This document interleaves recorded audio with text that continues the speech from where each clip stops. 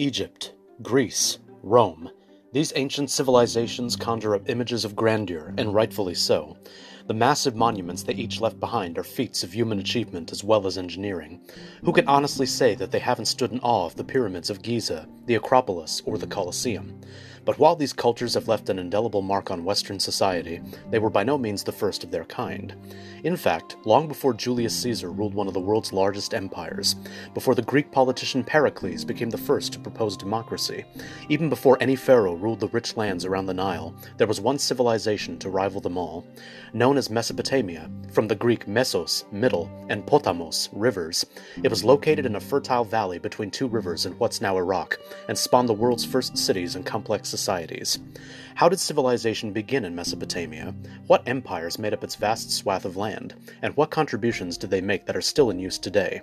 I'm Chester Sakamoto, your host, and welcome to the History Loves Company podcast, because history is shaped by all of us. The deserts of southern Iraq are harsh, unforgiving landscapes. In these barren, windswept oceans of sand, it would seem highly unlikely that anyone or anything could survive such conditions. With an arid climate and little annual rainfall, this scarcely seems like it would be the place where humanity's first civilizations would arise. But look a bit more closely, perhaps on a map or through Google Earth satellite view, and you'll see that two long rivers, whose headwaters can be traced to the Taurus Mountains in Turkey, and run nearly 2,000 miles, 3,219 kilometers each, before emptying into the Persian Gulf, cut through the region like iridescent blue serpents. Known as the Tigris and the Euphrates, these waterways would prove pivotal in laying down the foundations for the world's earliest societies, making the region surrounding them the mother of civilization itself. But human presence was nothing new in Mesopotamia. In fact, its first inhabitants had begun settling in the northern part of the area during the Ice Age, roughly around 14,000 BC. These early people lived in small settlements comprised of circular houses, and, like the rest of humanity at the time, were hunter-gatherers, chasing big game for food and clothing and eating berries, nuts, and wild fruit. Some 5,000 years would elapse before these tiny settlements would evolve into the first agrarian communities of the Ubaid culture, so named for the region of Iraq where traces of their presence have been found, following the domestication of cattle, horses, and other animals, as well as the development of agriculture with the cultivation of plants such as pine nuts, dates, and figs. These settlements first popped up along the shores of the Tigris and Euphrates, which makes sense given that the plain surrounding the two rivers was quite fertile given its proximity to the water. But the problem with this was that, when rainfall was plentiful, the surrounding banks were prone to severe flooding, which would virtually submerge whole fields, destroying potential produce. Luckily, these early inhabitants were fast learners and quite adaptable. They realized that, by digging ditches and channels, they could bring water from the rivers to their fields, which they relocated further inland from the rivers. For millennia, the people of Mesopotamia maintained these practices. Their farming communities continued to grow and spread to the southern part of the region as well. By 3200 BC, the agrarian societies in the south had grown so much that they evolved into the world's first cities, and in turn, humanity's first civilization, Sumer. The earliest of these cities was Uruk, a sprawling metropolis of mud brick that had amassed a great deal of wealth through trade and conquest. Home to some 50,000 citizens at its height, it featured massive temple complexes as well as public art. But what separated the Sumerians from other early cultures was the development of something that would prove to be a game-changer: writing. Known as cuneiform, from the Latin meaning wedge-shaped, these complex characters evolved from earlier pictograms into a sophisticated written language which was used for record-keeping as well as for penning the earliest literature in human history. In fact, the oldest known extant literary work is a poem that has survived from ancient Sumer all the way down to the present day. It's called the Epic of Gilgamesh, or simply Gilgamesh, and tells the story of the titular king of Uruk, who, along with his friend and companion Enkidu, embark on many adventures. Full of intrigue, action, and ultimately tragedy, it's a surprisingly deep and layered tale about mankind's quest for immortality, both physical and spiritual, and reveals to contemporary readers that our desires and aspirations haven't changed all that much. By 3000 BC, much of Mesopotamia had been consolidated under Sumerian rule. In the 2 centuries since the founding of Uruk, several other independent city-states had emerged, some of which were quite prosperous and all of whom were ruled by individual monarchs. These city-states were Eridu, Kish, Lagash, Nippur, and Ur. 900 years later, in 2100 BC, it's believed that these cities were all united under the rule of one king, thought to be a man named Etana from Kish. Historians debate whether such a ruler ever existed, as most kings were deified upon their death and or included within Sumerian mythology as a result. In fact, it is believed that the aforementioned titular subject of the Epic of Gilgamesh was himself based upon an actual king, and was the second to last ruler of Sumer, which fell in 2334 BC to another Mesopotamian people, the Akkadians. Unlike their vanquished foe, the Akkadians were a Semitic people who spoke a Semitic language, Akkadian, which shares a common linguistic ancestry with Aramaic, Hebrew, and Arabic. It was under their rule that Mesopotamia saw the rise of one of its greatest and most renowned kings, Sargon the Great. Much like Etana of Kish, little is known of his origins, but it is believed that he served for a time as an officer in Kish and established the city of Akkad himself. But then, when the Sumerian city of Uruk invaded Kish, Sargon, seizing his chance, took Kish for himself, and thus began a wave of conquest that swept through the entire region. Within a number of years, every stretch of land in Mesopotamia, from Sumer in the southeast all the way up to Syria in the northwest, was under Akkadian sovereignty. Under his rule, trade expanded to outside Mesopotamia's borders, and a series of civic projects was undertaken, the result of which created some of the most sophisticated architecture in the ancient world. As of now, he's considered the first person in history to rule over an empire, the likes of which was also quite diverse, with several ethnic groups and languages spoken within its boundaries. For nearly a century, the Akkadian Empire flourished, a cultural beacon and center of light in Mesopotamia.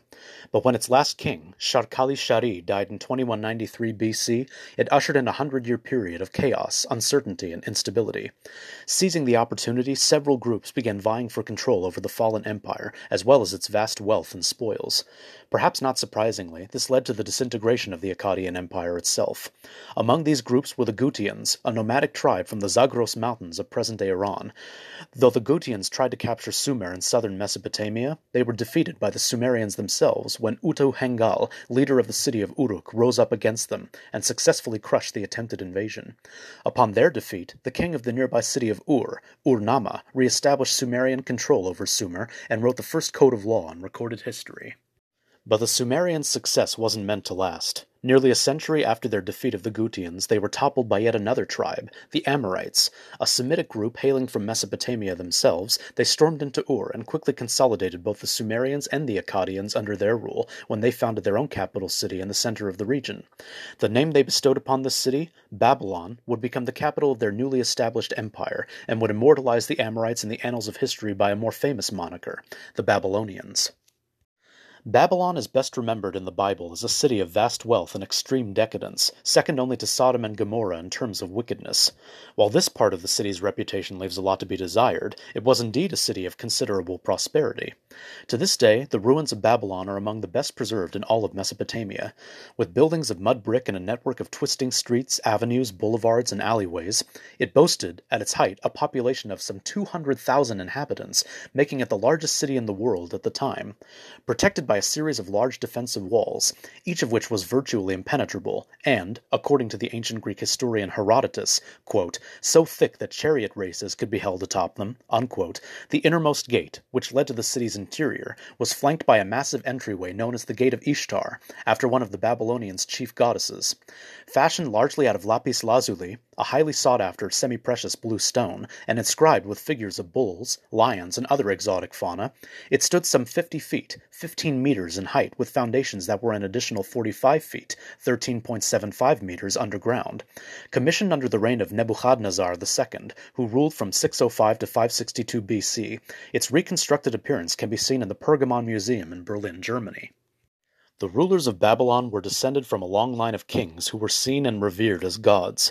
Perhaps the most famous of these rulers was Hammurabi, who ruled from 1792 to 1750 BC. Remembered in the annals of history as being a fair and just sovereign, his claim to fame was the list of laws he wrote, the like of which would inspire and form the basis of several other legal codes throughout the ancient world. What separated Hammurabi's laws from those of his Sumerian predecessor Ur-Nama, however, was that they were put into effect throughout the entire empire. This means the Babylonian governors from Syria all the way to Sumer could not create or change the laws as dictated in the code. What Hammurabi wished to create was a universal legal system that ensured each of his subjects' right to justice, no matter their station in life or where they were from. Such a practice was revolutionary for its time, and aspects of this royal edict have been passed down to Western legal and judicial systems in both Europe and the Americas. In 1595 BC, the Babylonians' luxurious capital city as well as the lands it held were conquered by the Hittites, a people based in Anatolia, present-day Turkey, and Syria. Fun fact, historians believe that the Hittites were the inspiration for the Trojans in Homer's epic The Iliad, as both the fictional Trojan as well as the actual Hittite cultures both hailed from Anatolia. Thanks to smelting, a practice that played heavily into Hittite culture, they were able to forge a powerful empire of their own with their advanced, sophisticated weaponry, which gave them the advantage over their enemies. Try as they might to keep such technology to themselves, however, they failed to do so. Soon, other city-states and nations, including Babylon, rose up against them. Though the Hittites successfully sacked Babylon, they were met with heavy resistance from the short-lived Kassite dynasty from the mountains east of Mesopotamia, which took the city and expanded trade with such disparate places as Europe and India. After just a couple generations of control over Babylon, however, the Kassites abandoned their culture and submitted themselves to Babylonian rule, becoming fully absorbed into their culture as a result. Are you familiar with the phrase, "there's always a bigger fish"? As you can see by the rich yet tumultuous history of Mesopotamia, there indeed always was a bigger fish, just waiting in the wings to tear down the old and make way for the new. Despite Babylon's splendor and glory, it too was fleeting, though it would return, briefly, nearly 600 years after its initial run, but we'll get to that later. No sooner had it incorporated its former Kassite overseers into its empire did another threat of invasion loom on the horizon. Around 1365 BC, a new sovereign state arose in the lands between those ruled by the Hittites in the west and the non-Babylonian Kassites in the east. It was called Assyria, and its first ruler, Ashur-uballit I, had aspirations of forging a grand and powerful empire, one that he hoped would one day control the whole of Mesopotamia. While he wouldn't live to see his dream come to fruition, the seeds of it would be planted 145 years later in 1220 BC, when King Tukulti-Ninurta I took control of Babylon. Over the ensuing 2 centuries, Assyria would go on to conquer several lands in southwest Asia, including present-day Israel and Syria. By 884 BC, its capital, Nimrud, would be the richest city in the world, built and funded by the spoils and labor of its vanquished foes. Much of Assyria's formative years were violent and hostile, marred by wars with several neighboring peoples and lands. It wasn't until 722 BC when a new dynasty under the authority of one Sargon II was born that would bring about a period, albeit brief, of peace and prosperity for the battle-weary empire. Modeling himself after his earlier Akkadian predecessor and namesake, Sargon II divided the now massive Assyrian Empire into a series of provinces and semi-autonomous regions. For a while, peace was kept, but when the Chaldeans, yet another Semitic people from the far southeastern reaches of Mesopotamia, attempted to invade Nimrud, Sargon II agreed to make an alliance with them. Little did he know, however, that the Chaldeans had already made an allegiance with the enemy Elamites of west and southwestern Iran, who, together, were plotting and ultimately succeeded at the sacking of Babylon. Enraged by this, Sargon II turned his fury on Syria as well as Egypt and Israel, and would likely have conquered even more land had he not been killed in battle with some Sumerians from Russia. Needless to say, Sargon II's legacy was mired in bloodshed. His grandson, Esarhaddon, fared no better when he assumed the throne in 681 BC. A paranoid man and ruler from the start, he feared that those in his court were plotting against him, and in turn had several of them executed. Though he led countless successful campaigns through Israel, Egypt, and even down into Ethiopia, he found it difficult to maintain this newly expanded empire.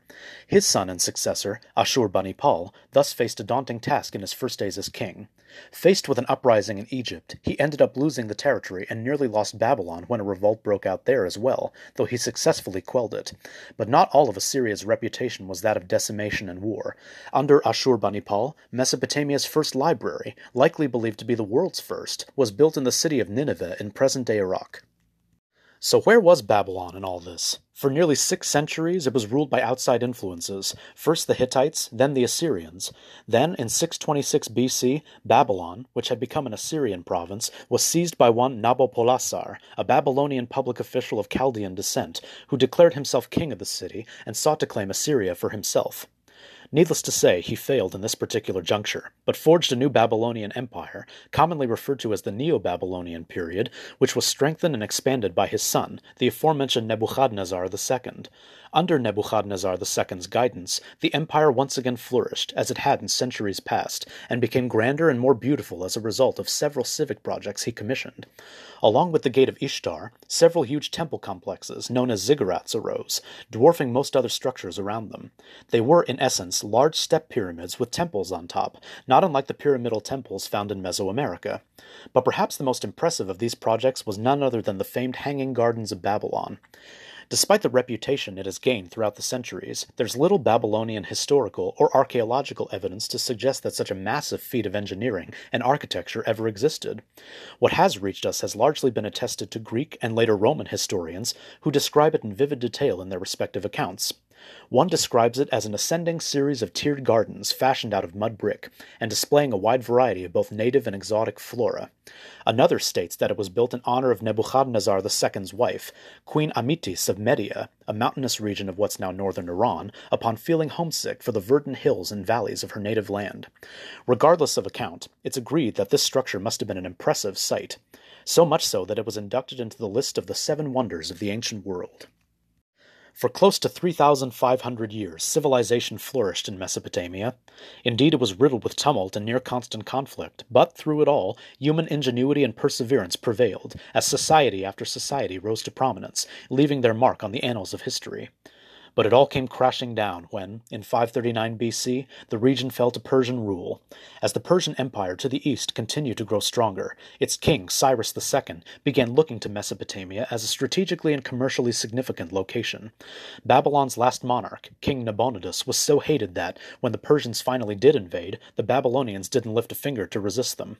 With that, Babylon, as well as the whole of Mesopotamia, was absorbed into the Persian Empire. By the time the Greek king and general Alexander the Great arrived in the region in 331 BC, the great cities of Mesopotamia were no more, and the unique cultures that comprised them had been assimilated into Persian society. The land would change hands a couple more times as well, with the Romans claiming it in AD 116, and finally by the Arab Muslims in AD 651, the latter of whose presence makes up the majority in Mesopotamia to this day. Writing, law, art, architecture. These, among other things, are the legacies of the fabled land between two rivers. This fertile river plain in an otherwise harsh and unforgiving desert environment proved to be the cradle of civilization itself. Even now, just traipsing through the ruins of cities like Ur and Babylon, one's humbled by the sheer size, scope, and scale of these early urban centers. The people who built these vast metropolises may be long gone, but humanity as a whole owes them a debt of gratitude, for without their forward thinking, perhaps we never would be where we are today.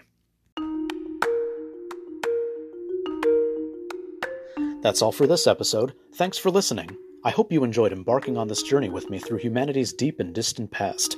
Mesopotamia is the one early civilization that, I personally feel, simply doesn't get enough play in history classes, when in reality they were the ones who started it all.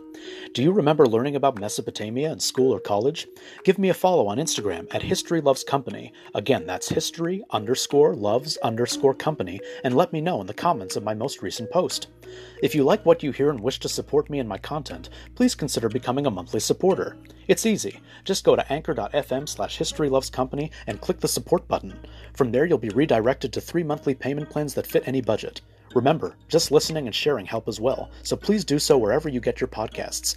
Tune in next Thursday and every Thursday for another exciting episode of the History Loves Company podcast, because history is shaped by all of us. This is Chester Sakamoto signing off. See you then.